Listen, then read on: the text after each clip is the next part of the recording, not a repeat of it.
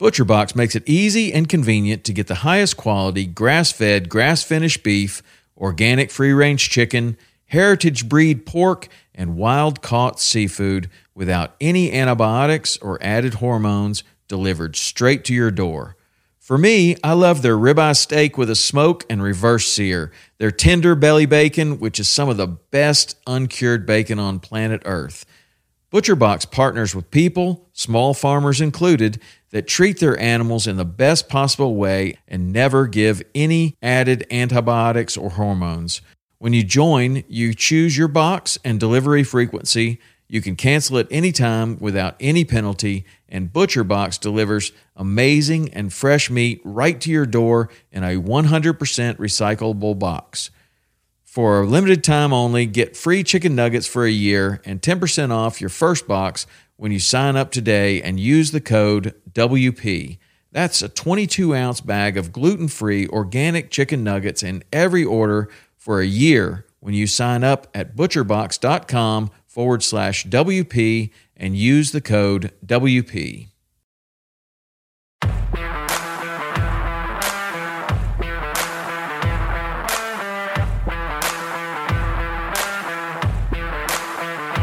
Welcome to Western Contours Podcast, sharing experiences, providing insight, and looking for solutions to become better hunters.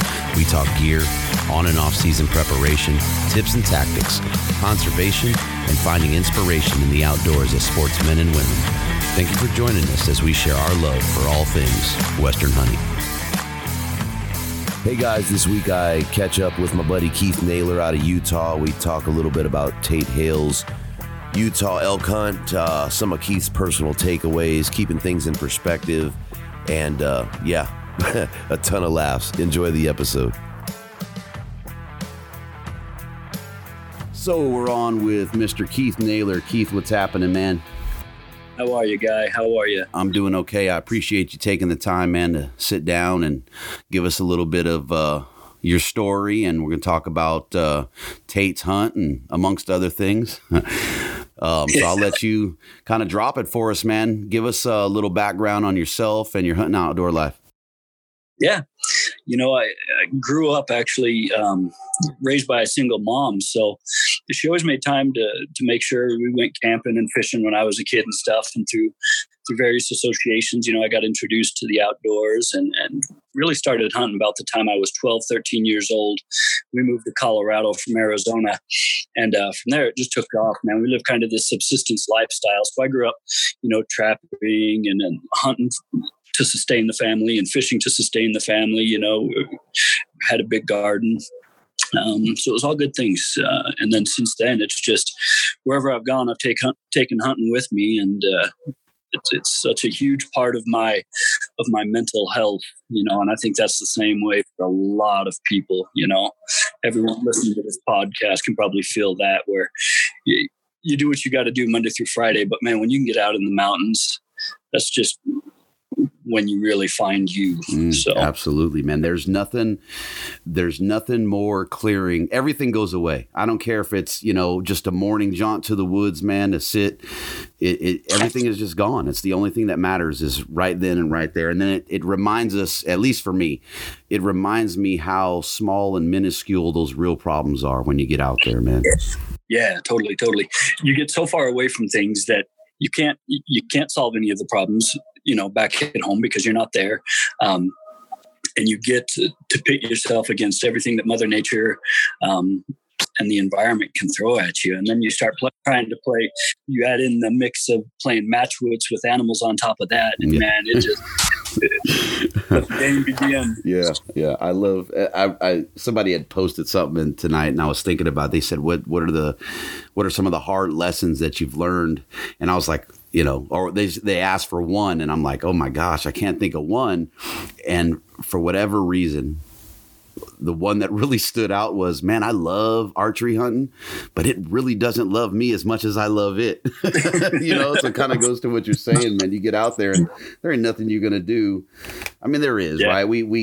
I think we get lucky a lot, right? We prepare and we plan and we do all this stuff, but a lot of times, man, it's kind of just dumb luck of the draw, Yeah. Yeah. And if you follow me at all, you'll know I am not an archery hunter and everybody is constantly prod me, man, you got to get into it. You got to pick it up. You got to get back into it. And I used to do it when I was a kid, but for whatever reason, man, it's like, it's just too much. It's just too much for me. I enjoy, I enjoy my bang stick hunting and getting out there on the rifle hunts, but I think it's just I'm getting too old and there's nothing left in my brain to give. So archery is just like, get it.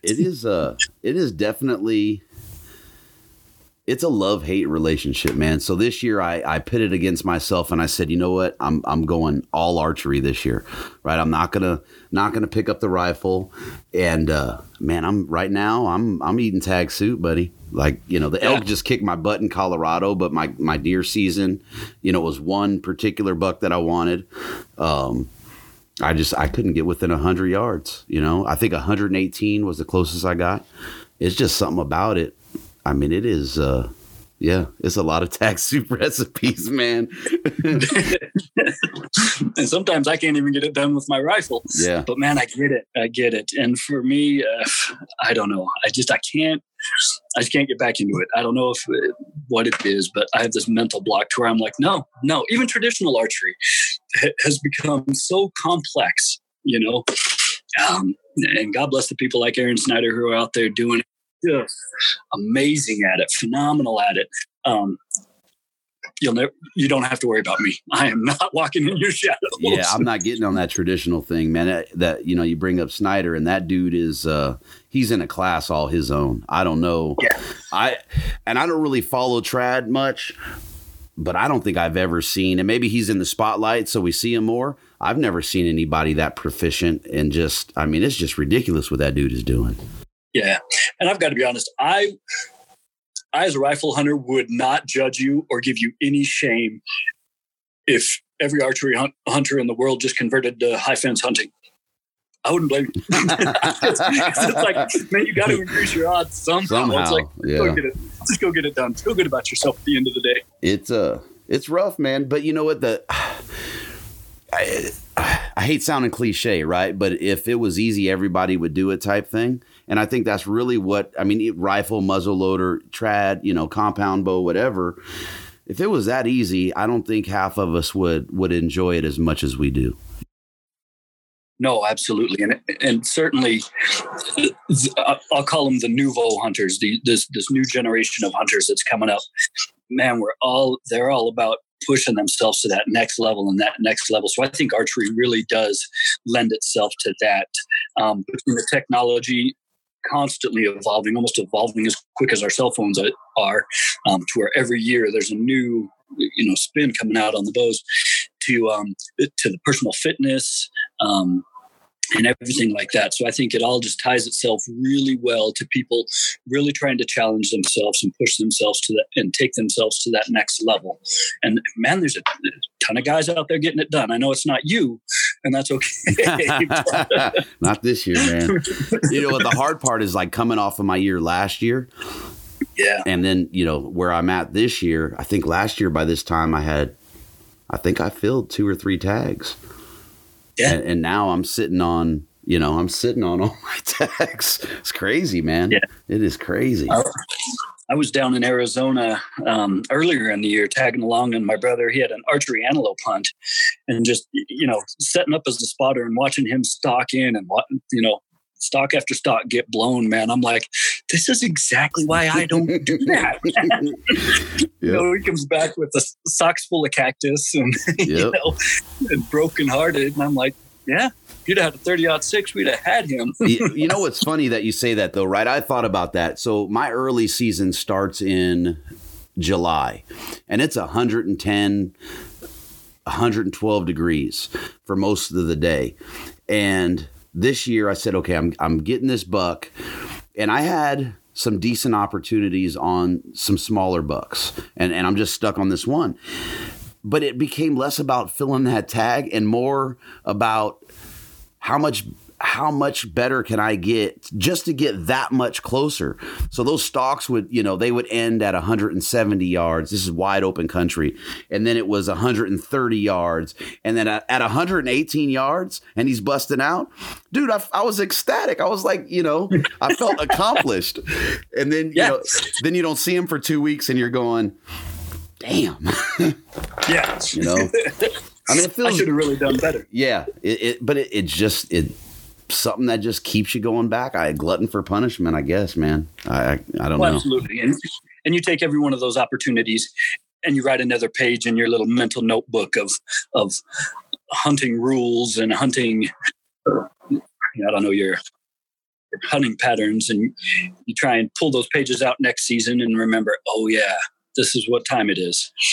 But as soon as you do that, the animal flips the script on you and you don't get it anyway. So you bring that thought process into my Colorado elk hunt, and you couldn't have told me when I was driving through your home state there that we weren't coming back with at least one punch tag with a bull on the Jeep. Yeah. And,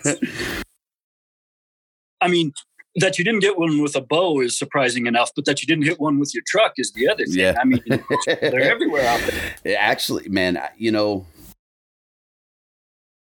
I'm not going to say that that's a misconception, right? But when you give the amount of public land and you start talking herd numbers and densities and all that, you'd have to drive directly through dark timber to hit one of them SOBs. It was, we had 1, 2, 3, I think we had four light encounters, and then we only saw bodies once, and that was 1, 2, 3 or 4 cows and a little calf and a bull, in 11 days.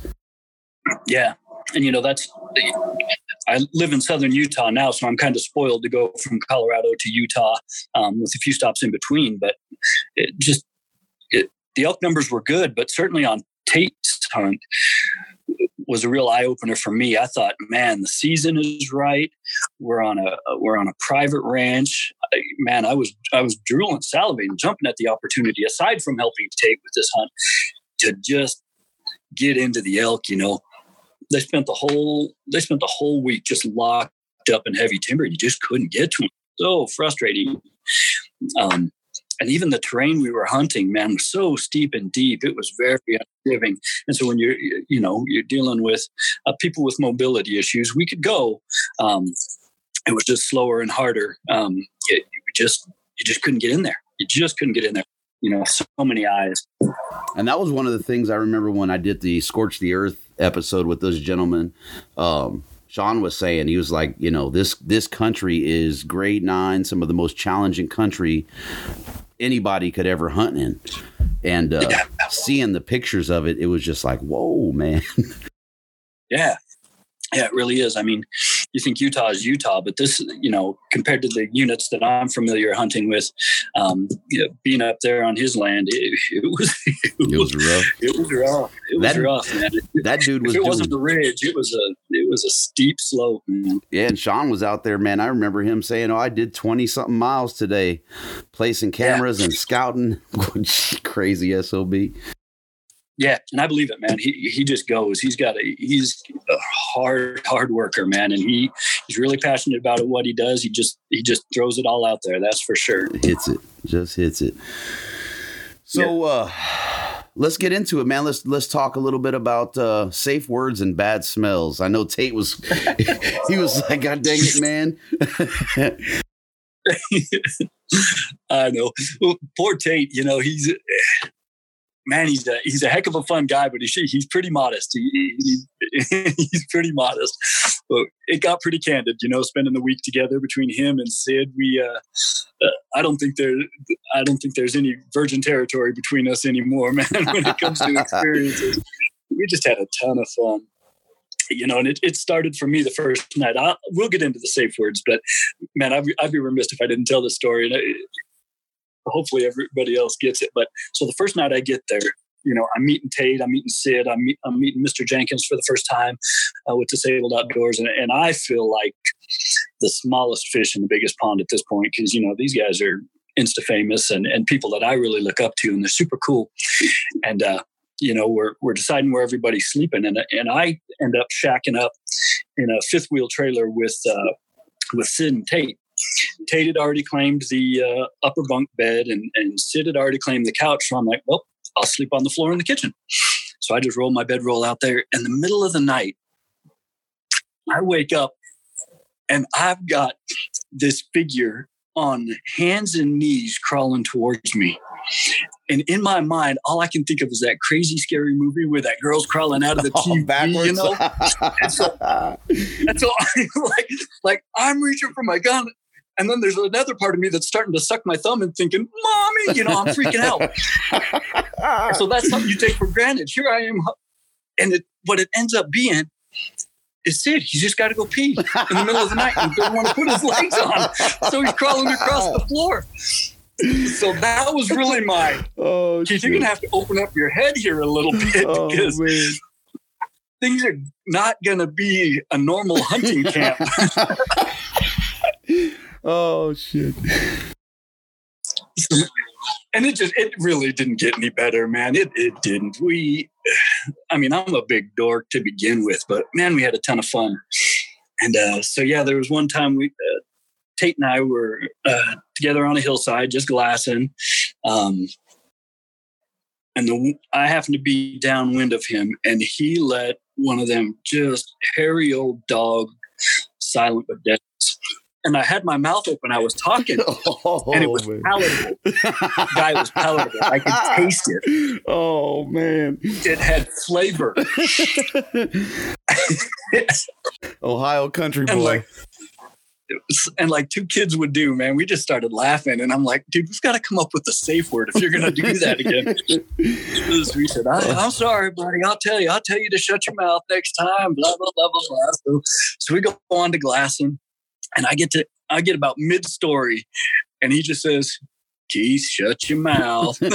Sure enough, I shut my mouth, and he did what he had to do. And dude, this is the reason we didn't see any elk, because we were laughing like schoolgirls the whole dang time we were hunting together. Yeah, it was just nonstop. Or you just phenomenal. Or you were upwinded them bad boys. Yeah. Man. Yeah. I'm not going to say there wasn't any payback, no retribution. There definitely was. But you know how it is when guys get together, and I try and, I'm trying to be maybe a little bit more professional than normal, but that went out the door the first night, man.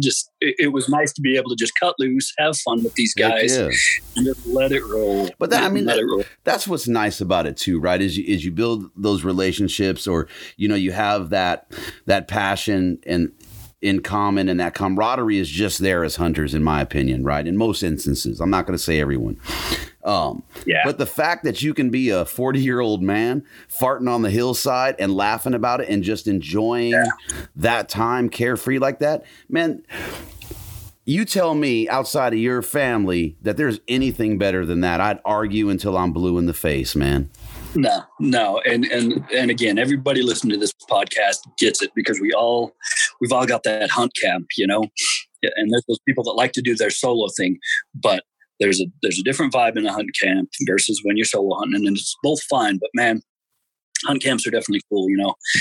Me and myself, I've always had hunting out here in Utah, I've always got a hunt camp with me and stuff like that. And so it was no different with Mr. Jenkins and the videographer that we had out there, and with Sean and Tate and Sid. Dude, it was just a cut up, and it was a good weekend. The good thing was I was just volunteering my time. It's not like I was on anybody's paycheck. So right. I can just have fun. I can just do whatever. Yeah, have fun, enjoy it. Yeah.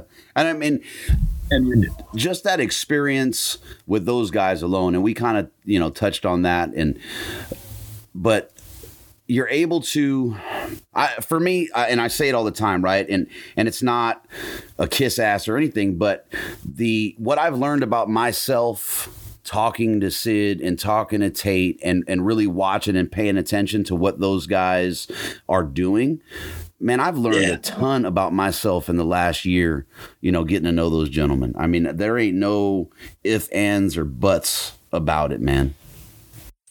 No, I definitely was able to see things from what I take for granted perspective. And then definitely one big takeaway was having to up my mental toughness game. I like to go pretty hard when I hunt. I'm not afraid of putting on miles and stuff like that. But, blisters will shut me down, pain will shut me down. And then, the frustration of not seeing animals will shut me down. And here's Tate. He's just happy to be here. He's just happy to see Utah. A guy like that might not ever get that chance again, for whatever it is. And he didn't let anything go for granted, man. From every sunset to every breath of fresh air to every time he had to stop and suck oxygen and understand the great equalizer that elevation is to all of us, man, he didn't miss anything, and if you follow Tate at all, he's a phenomenal athlete, and in great shape, but man, altitude just does that to everybody. It levels the playing field pretty quick unless you're training hard at high altitude. And he doesn't have that option, where he's from. So, but he endured and he hunted his ass off, and it was a pleasure to be side by side with him every day. Heck yeah, man. I keep saying I've said it, but yeah, I was where I should have been, like Tate said, hunting with my boy, but man, did I want to be at that camp. It just timing wise, it just fell right at the same time. I was like, yeah, I tell you, just phenomenal people to meet in person. And even my friendship with Sid, man, again, he and I will be hopefully lifelong contacts. Another guy I really admired from a training perspective, and even now I'm like, gosh, nobody keeps up with this guy. He's an animal.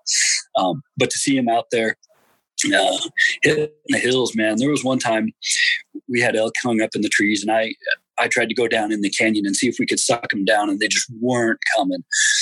So I gave up and was walking back, and here comes Sid. Sid's like, nah, you get up there and spot, I'll go in. And sure enough, man, I've got some really cool footage of Sid working his way up through this dark timber, just, windfall timber that we all trip and fall and stumble over. And Sid's he's taking his time, picking his way through it. There's actually a time where he's not less than 15 yards from a bugling bull. He thinks it's ahead of him, and it's actually sitting right beside him, waiting for him to move. And so for him, that was his takeaway from the hunt, that he was able to get up in there in that heavy shit and talk with the bulls and push them around, but to really get in there and do it and live, the way us hunters want to live, and that's right up close next to those animals, trying to, like I said earlier, play match with them. You know? Heck yeah. That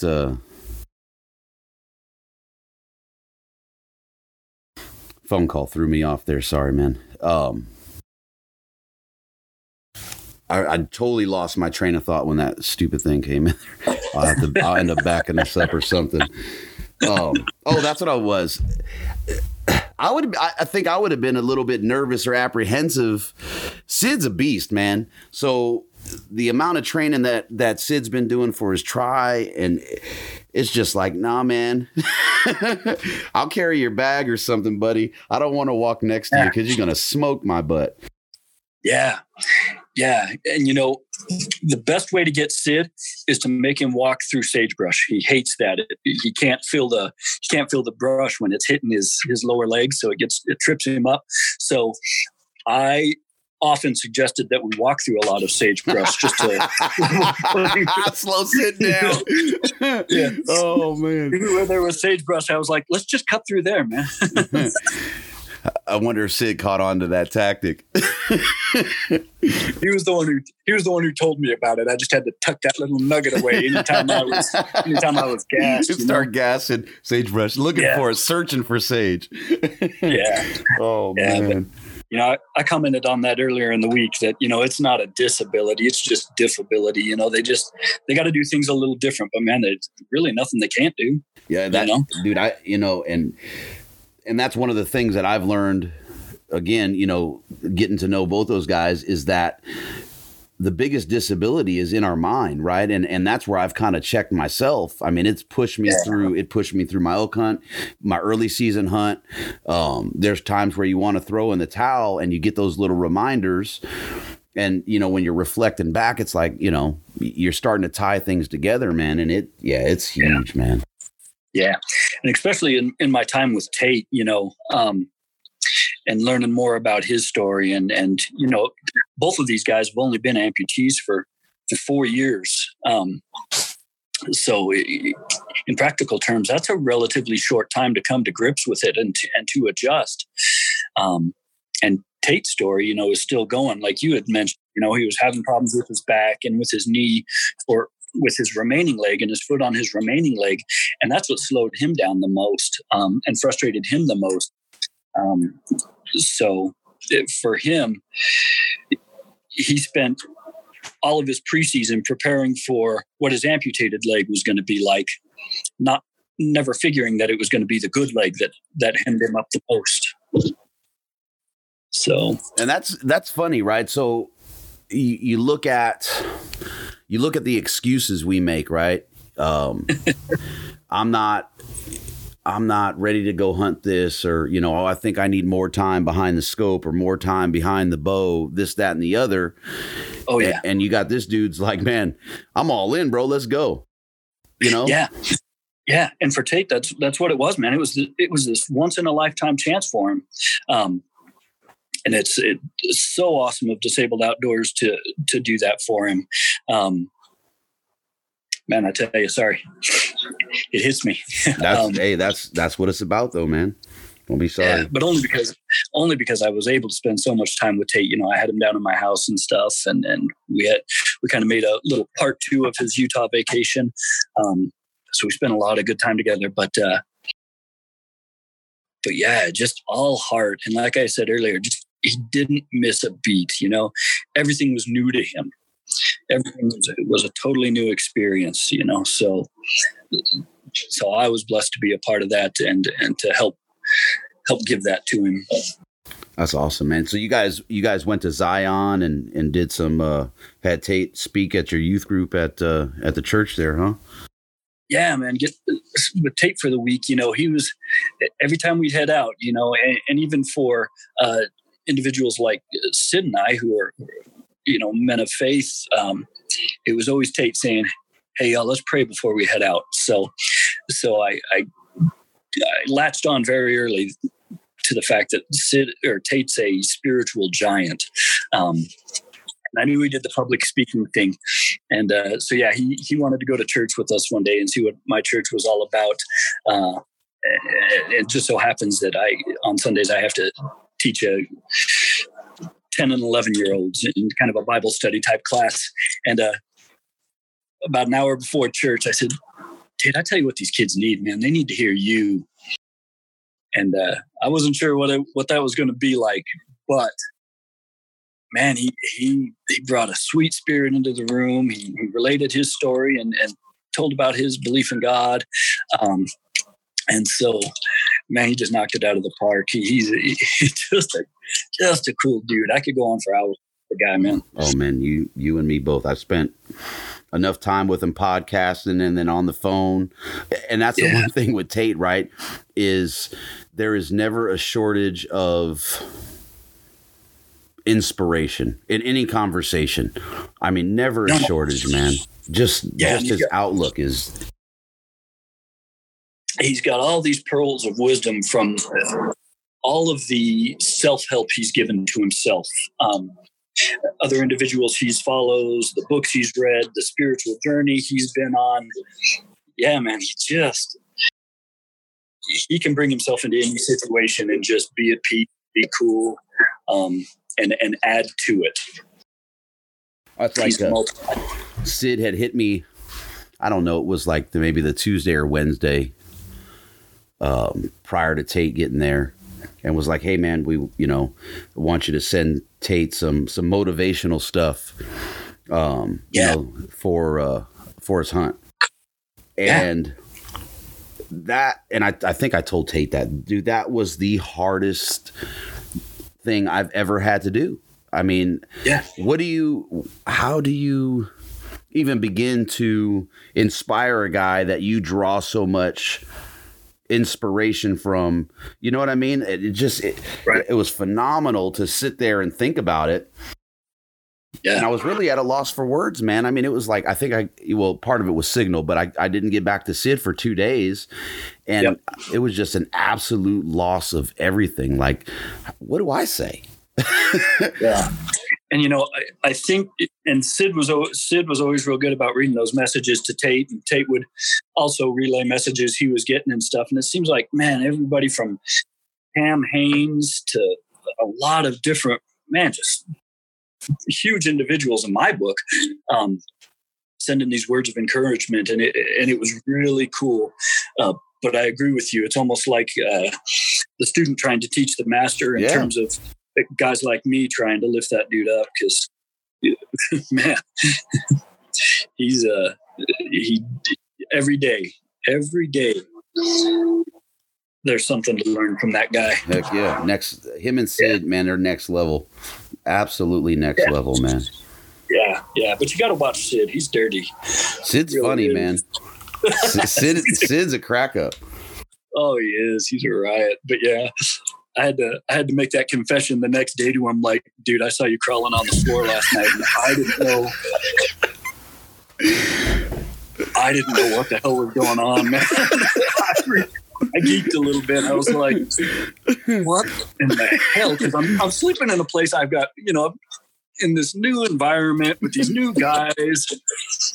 And I'm not even thinking about single amputees and double amputees. And when you got to get up and pee in the night, you got to put your legs on, or don't you? And you just crawl. I was like, shit. I just wasn't ready, man. Yeah, I don't think there's any preparation for that one. Oh, no, man. Sid conveniently left that out of our discussion. I'm sure.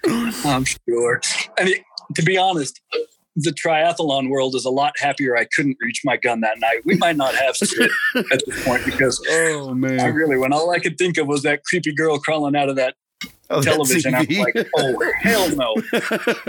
I wasn't going to go out like that. That's too funny, man. Oh, Jesus. So, oh, man.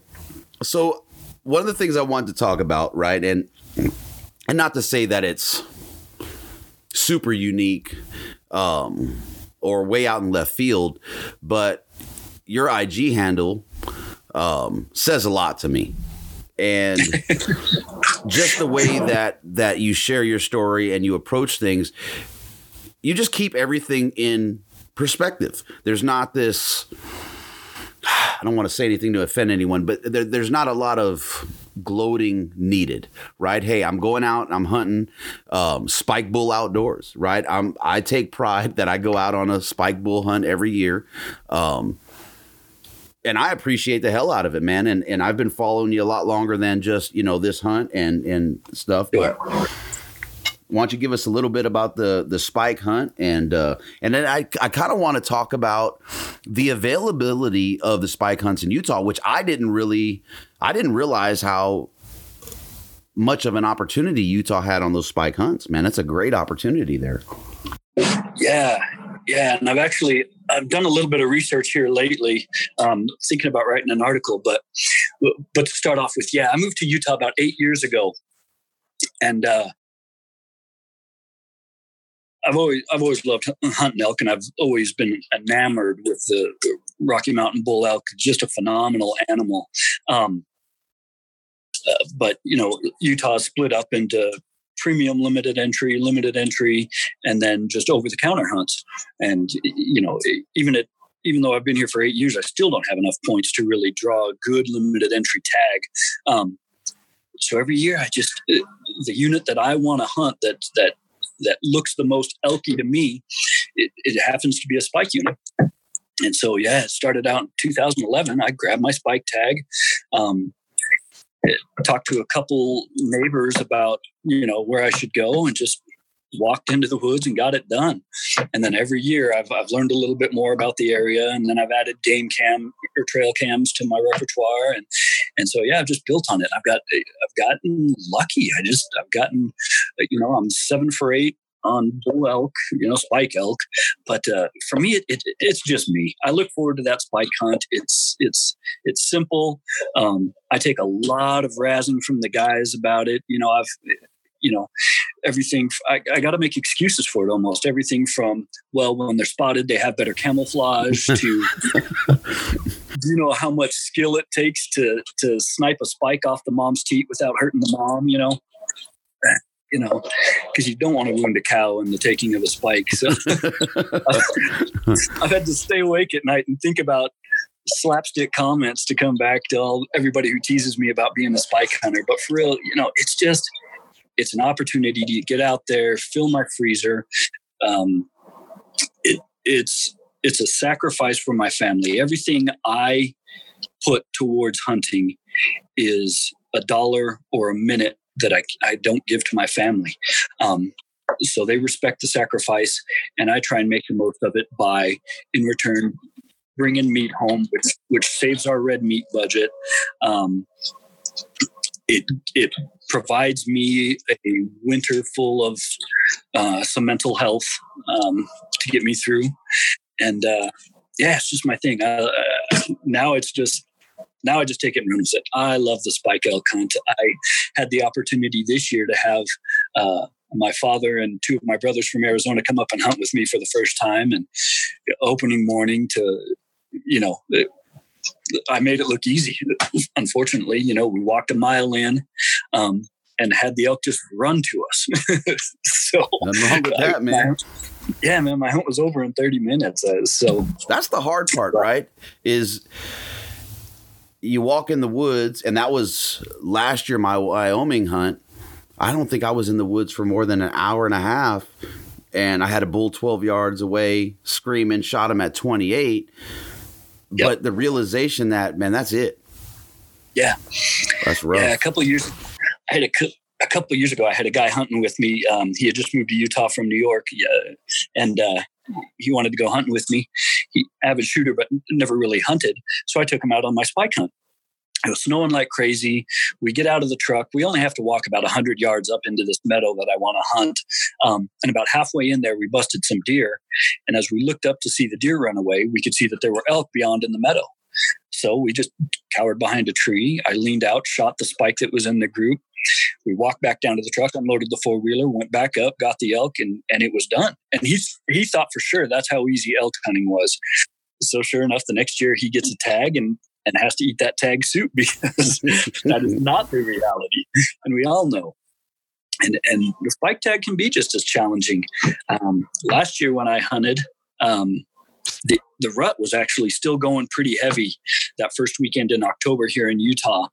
And man, you couldn't get into the herd for all the satellite bulls and all the cows mixing around. You couldn't get into the herd to find the spikes. And even if you tried to call or anything, that made it even worse, because now you had everything coming at you. So you had to kind of sit and wait. So the spike hunt is as easy as it sounds to shoot a juvenile elk. It's still a challenge. And then the real work, like every hunt, begins as soon as you put that animal down. Now you still got to drag 500 pounds or more of meat and bone out of the woods. And so, damn it all, I'm proud to be a spike hunter. And it's what I do. It's close to home. And so it's time friendly for me. But back to it, right? It to me, it keeps it in perspective. It keeps the real values of why we're out there right at the forefront, right? I'm not worried about how many inches of bone or how, big the spread is. There's less. Don't get me wrong. I'd love to take Spikezilla or the unicorn spike out there. That's a 200 on one side and a spike on the other. But, I had a chance to speak to the state big game wildlife biologist a while back. And I said, so why the spike hunt, man? Why does Utah have a spike hunt? And he said it best. He said, 1, it's biology 101 in terms of herd management. He said, but 2, we get to give 15,000 people the opportunity to hunt elk. And that number really hit home for me. Like, yeah, that's a huge opportunity for people to either get involved with the woods, fill their freezer, make family hunt camp memories, introduce somebody else to hunting, or just get out and rip it, So So it's been a good thing, I think, for Utah to have the spike only hunt. Heck yeah. I mean, with 15,000 tags, I'm not sure what that costs for a non-resident or resident, for that matter, but that's a lot towards Utah's management of the herds. I mean, that's huge impact. Yeah. I think the non-resident, it's $250, maybe tipping $300. And then for residents, just $55. I mean, it's nothing. Yeah. And then if you draw a cow tag in the same year, no matter when your cow tag hunt is, if it's in the same unit, you can hunt it along with your spike. So you get this opportunity to just go out there and just hammer it. Man, that's a pretty good opportunity, man. That and the spike, I think, what is that? Any weapon, any legal weapon doesn't end until like November 7th, right? No, it's like the first 2.5 weeks of October, or week and a half of October, for the over-the-counter any weapon hunts. But gosh, opening day, it sounds like downtown Beirut, but then it tapers off as the week goes on. Right. So how many guys in your camp this year? Were you the only one that tagged, or were your brothers and family able to get anything? No, then nobody else picked up a tag. They talked about it, but just too cost prohibitive for them being out of state. But so me and my buddy Chris, actually, that I don't know if you follow him at all, the Drunken Butcher guy. Oh yeah. Had tags in camp this year, and so I tagged out first morning. He tagged out the next morning. Just get up there and get it done. Yeah, and it's the same thing. A ton of laughs, a ton of. I might be 5'9" and 170 pounds, but man, I act like I'm 6'3", 280. Mm-hmm. I'm giving everybody a hard time. I'm sarcastic, so I make it a point to have. What's that? I said it's camp, man. Yeah. And if you're not doing that, you're missing it. Yeah. And you mentioned that earlier, right? Me personally, I like to solo hunt, but I enjoy the time in camp. Like if it's going in the woods, I just got my thing, man, where it's just me and Mother Nature. But yeah, there ain't nothing like in camp this year at Tony with us. And he's gathering some firewood for us, man. And we're sitting down and he's getting the wood, and we made, dinner, and his plate's sitting there ready. And he comes over and he grabs his plate and he goes, let me grab this wood and throw it in the fire. And he grabbed the stick, man, and it was full of what we think it was bear crap. And man, he had his dinner in one hand and bear crap stick in the other. And the look on his face when I don't know how we knew, right? But when he grabbed that stick, and I forget exactly what he said, but that expression on his face was like he just grabbed a handful of poo. And oh my God, man. You talk about somebody not having luck. Of all the sticks in the forest, he grabs one laced with bear shit. Yeah, it's like, how does that even happen? Oh man, he chucked that stick, and I'm like, wait a minute, you just threw it. Where'd it go? What if we grab that again? I don't want to do what you just did. Heck no, but no, man, I get you. You've got to have your solo time in the woods, and whether it's during that hunt or later in the year or earlier in the year. Man, we all have to have that, just that time to connect with ourselves and to shut it all down and rejuvenate and recharge and feel some peace. But then, it's always cool for me. I'm so busy with family, and dang it, I'm blessed with a house full of girls. So for me, it's also healthy to get out with the guys. How many girls you have? I've got 3 daughters. So. Yeah. And one of them's out of the house now. She's married and gone. But the running joke used to be, because the ages were like 19, 16, and 3. And so a couple of years ago, the joke used to be that I had 2 in PMS and 1 in Pampers. So no matter, but man, when I came home, somebody was crying, and I never knew. Yeah, I just had to have my listening ears on and a handful of chocolate. That's outnumbered for sure. That is definitely outnumbered. And not that I would trade it for the world. And my wife, bless her heart, she gets it. She gets that I need that time, and she bites her tongue and lets me go. And then I, as a dutiful husband, have to come back and pay the price and give back to her, which I gladly do. I was going to say ultimately it's a very small price that we pay to go and enjoy that. And I know guys that catch grief about going to the woods, man. And oh, sure. Yeah, for those of us that don't, man, it is truly a blessing. Yeah. We pick our partners for whatever reason it is, and they're not always as. Sometimes they don't get it. Sometimes, like even my wife and I, we joke all the time about moving to Alaska, and my idea of Alaska is just a one-room trapper cabin in the middle of nowhere, And she's like, "No, I'm going to need some restaurants and some stores." Yeah. But you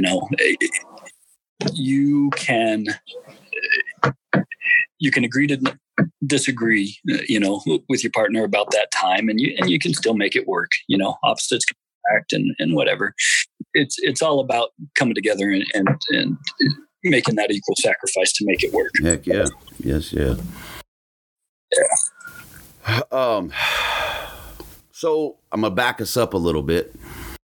And the one thing that we really didn't touch on too much, and I know that there's more there, is the personal impact and takeaway from spending that time with not just Tate and Sid, but Sean and Weston on the mountain there on that hunt. Yeah. It I hadn't guided a stranger on a hunt since roughly my college days. So for me, it was a good opportunity to reconnect with that, and to be in the woods with somebody I wasn't familiar with and didn't know their hunting style and ability. So it was good to reconnect with that. But for me personally, why I jumped on the opportunity to volunteer with Sean and help him out with this is I was born actually with a real mild case of cerebral palsy. And in elementary school, we had a girl there who was wheelchair bound and had a really severe case of it. And, it took me a long time to understand how blessed I was, because that could be me. And so here comes this chance to give back through Disabled Outdoors and just give a week of my time. I had the vacation time at work. It wasn't a big deal. And spend the time in the woods with these guys. And man, I had to jump on it. I had to.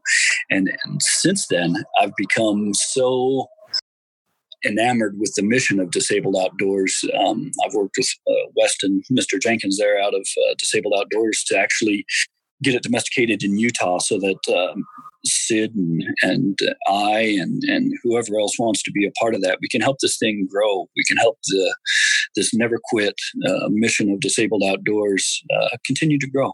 It's definitely the right program for the right reason. There's so many good nonprofits out there and organizations doing work for disabled and doing work for the veterans and things like that, and connecting them to the outdoors. And Disabled Outdoorsmen USA is really just another option, another one. But man, it's backed by some really great people who really have that heart, that selfless heart to just make it happen, to just do it, to that drive to go out there and find the sponsorships and the money, as well as the time and the support. Just make it happen. And Tate's hunt was evident of that. And there's countless other hunts that Disabled Outdoors has put together. Locally in Texas, I'm sure it's easier to do. And so we hope to do that in Utah.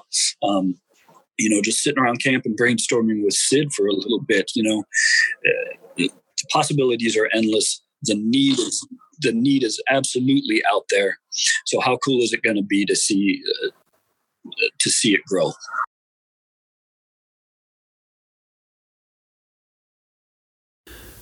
Not that Weston's alone, but that dude has taken on something that is beyond selfless, man. The energy that he's put into it and the love that he has for it. I mean, it's crazy, man. And to be at where he is in his years. And I told him that when we talked almost a year ago. Yeah. Dude, most people don't figure out what you've figured out, that service to others, until they're double your age. Yeah. You know, I mean, he is just, it's crazy, man. I wish I had that much sense when I was that dude's age. I was worried about, other stuff. Oh, yeah. And he's just, he's connected to it personally through his cousin TJ, who looks like just a phenomenal dude. I personally would love to go down and hunt with TJ and just watch that man work, man. Because it's so cool, the adaptive sports world, and just how well they think outside the box and make it happen. But yeah, Weston has got such a dynamic spirit, but his heart is so tied to helping TJ for as long as he has TJ in his life, that TJ's legacy is going to live way longer than TJ does, sadly. But a lot of people's lives are going to be impacted by that. Yes, sir. Yeah. Sir. The only thing I wouldn't want to do with TJ is go into that SOB's trophy room. No. I don't want to step foot in that trophy room, man. No. And I mean, we're guys, so we're all about comparing measurements, but yeah. I'm good on that one, man. The latest buck he shot, I don't know if you, oh my God, dude. That's stupid. Yeah, he's a deer killer, man. And it seems like that's what he loves too, just those whitetail, man. He loves those big, trashy whitetails. And man, much respect to him for getting out there and get it done. I have actually lived in homes not nearly appointed as nicely as his hunting blind. I don't know if you saw the videos from this weekend, man, but Casey's panning around and talking, and he's got that rooftop AC in there. And I don't doubt that that's a necessity in Texas, but I could probably live the rest of my life in his hunting blind. there's your Alaska trappers spot right there, man. Yeah, but in the depths of hell of Texas Rattlesnake Company, sitting somewhere in Texas, man. But yeah, that whole that whole organization and just the guys that are getting involved with it. I mean, and again, not just Sid, not just Tate, but you and everybody. There's so much to take away from it, right? I mean, there you can learn so much about yourself with just watching and listening to stories and people putting other folks first. And not to say that it's something that's lacking, but in this day and age, it's something that's lacking, man. In my opinion, it really is. So. Yes. Yeah. And there's a million reasons, time, money, yada, yada, yada, whatever it is for you, for sure. But I guarantee you, the second you step inside that ring of selflessly doing for others, dude, you're going to be hooked. And that's absolutely, it took me 42 years. I mean, I've always been an okay guy, but it took me 42 years to really feel like, bam, this is the mission I want to be a part of. And so that's, I've been able even just this week to help fill out all the legal documents for Disabled Outdoors to get domesticated here in Utah so that we can get this chapter rolling and just start spreading that energy. Yeah, that's awesome, man. And backed by some great people who believe in what they're doing. So, one of the things that actually kind of surprises me is, we always kind of want stuff fast, right? But again, I talked to Weston. It seems like it's been maybe not quite a year. Maybe January of this year, February-ish. You would think that it would be nationwide at this point, right? You know the mission, you know what's behind it, you know how hard he's working. It's weird that it takes time. I don't know. We want stuff fast, but you would think that it would have taken hold a lot faster than it has. Yeah, and I think you can attribute that to any number of things, just apathy and society. And really, there's, especially even in the hunting world, there's so many people vying for our, if not our attention, our money. And we want to give and we want to spread the love. It's a finite resource, man. So you've got to pick and choose, and that's okay. You've got to find whatever you're passionate about, and there's plenty of opportunity out there for you. And put your eggs in that basket and just run with it. Yeah. So what do you have? What's left this season? Is that spike hunt? Was that all she wrote, or you got anything else coming up hunt wise? I punched my spike tag. I went tag soup on my deer. I've got a cow hunt coming up in November, which again, I'll be hunting with Chris, the drunken butcher, who's just a just a cool guy, man. He and I are so totally opposites in our lives, but man, I love hanging out with the guy who's just got a heart of gold. I believe I'll be heading to Arizona to tag along again on my brother. He's got a prime coos deer hunt. So I'm going to go down and see if we can take down one of those little buggers. And then that's it. I like to run a trap line in the winter. I like to do whatever waterfowling I can do in Southwest Utah that's not a fly zone before the lakes and rivers freeze. So I hammer that as much as I can, and then I hibernate. Wait for next spike season. That's hard though, man. That elk just seems to come and go so daggum fast, man. God, it does. I've really enjoyed adding trail cams to my lineup, and God bless them. They might take them away. They might create a season for them. They might, here in Utah, we can do some baiting and stuff for them. But that's given me one more opportunity to learn and to get out there and go and be in my happy place. And man, just get some cool pictures of animals doing what they do. Not that it matters, because the second you step into the woods with them, they do exactly the opposite of what you think you know. But we like that. We like that. Well, that's what keeps us going back. That's one of the things, man. So I'm in California, right? Everybody knows that. And for me to find elk, it's, Bishop, I don't know. I got a 4.5, 5 hour drive, once in a lifetime tag. It's rough, man. So I find myself wanting, I live through you guys, through the social media trail cam pics and videos and stuff, man. And it is, I need to be where elk are at. Yeah. And that's, I follow a bunch of Alaska hunting pages because again, that's my vicarious living for me, is seeing what's going on up there and just feeling like I'm a part of that world. And it's good. It's good for all of us. Social media and stuff like that, and the internet has just been explosive in terms of connectivity. And it's got its good and its bad, sure, but it's been a fun ride.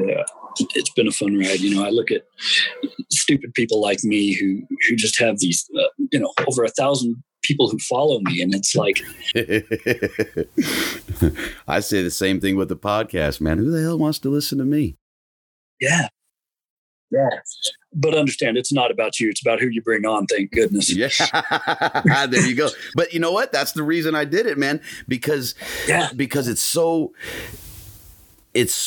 interesting is probably not even the word I should be using to describe that, but it's phenomenal to talk to people that are like-minded and share their experience. And like you said, vicariously living through their experience.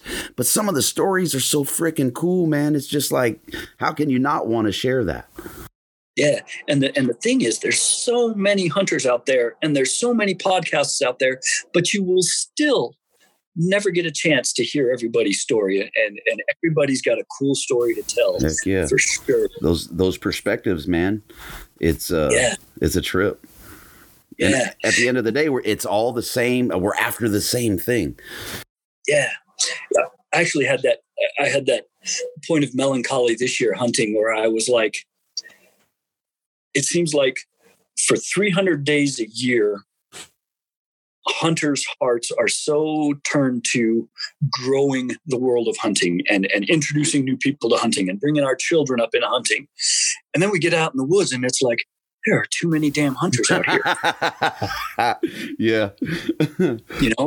And all of a sudden you're like, go home, this is mine, and so it's funny what we've become, this world where we won't tell people where we shed hunt, and we've all got our secret spots and our little pins on our map that we won't share, and our honey holes and stuff.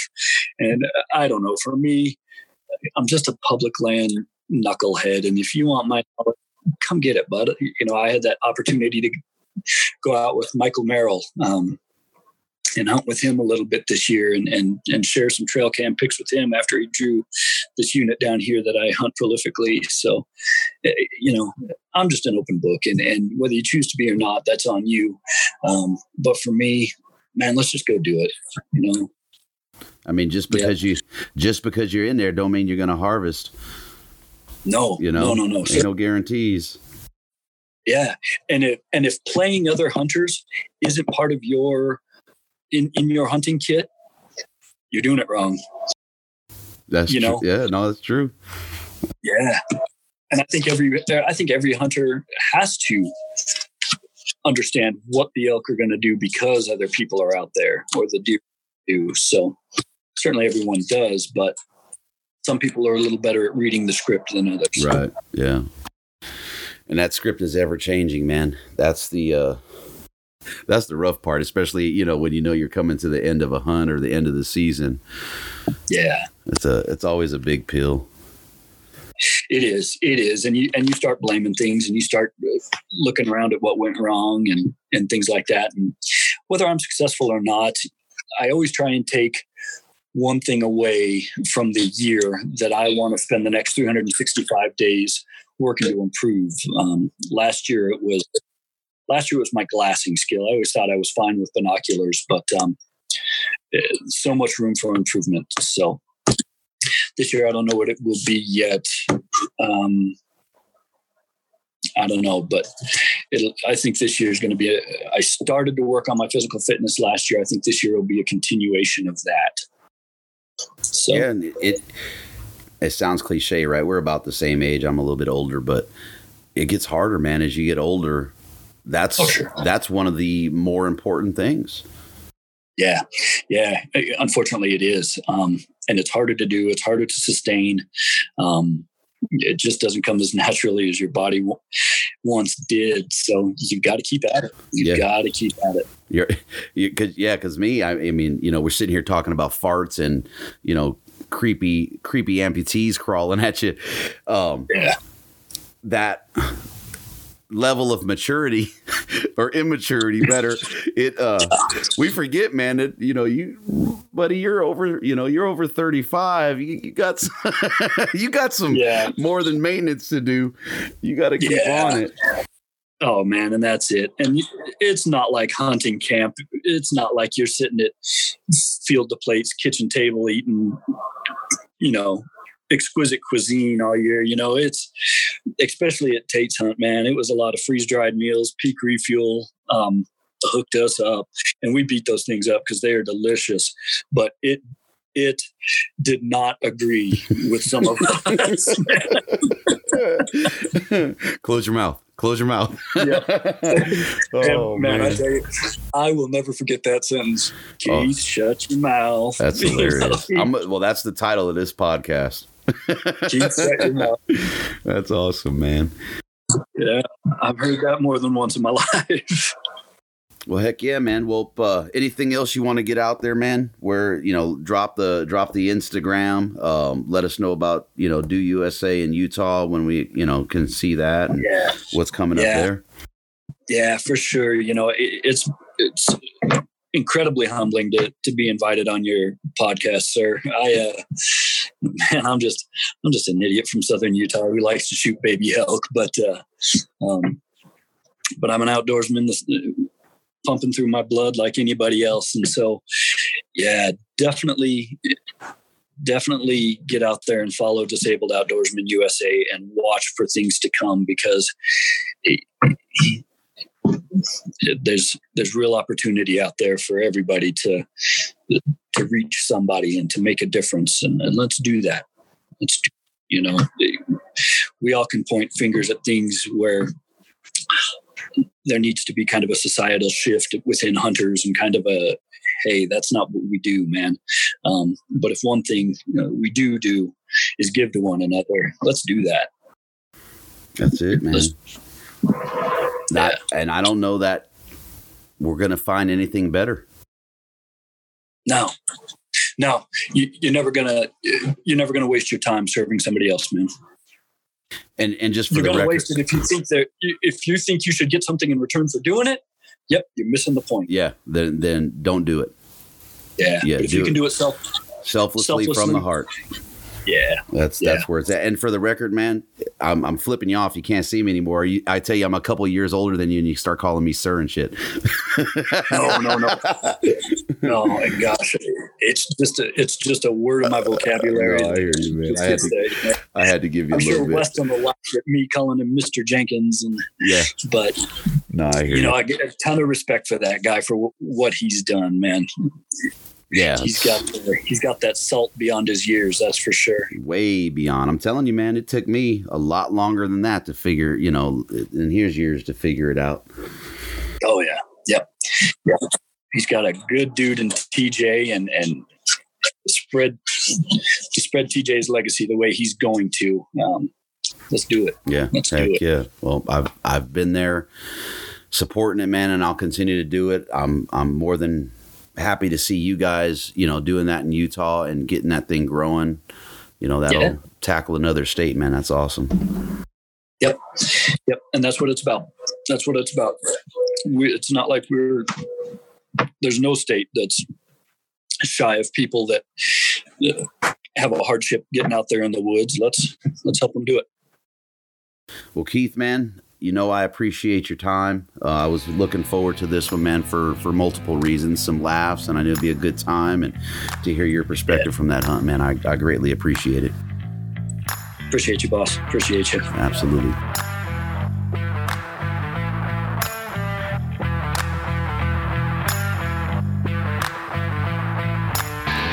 Thank you for listening. Follow and tag us on Instagram at Western Contours. Jump on iTunes, Google Play, and Podbean. Subscribe, leave us a comment, and don't forget to hit that 5-star rating. We appreciate the support, and until next time, lay them down.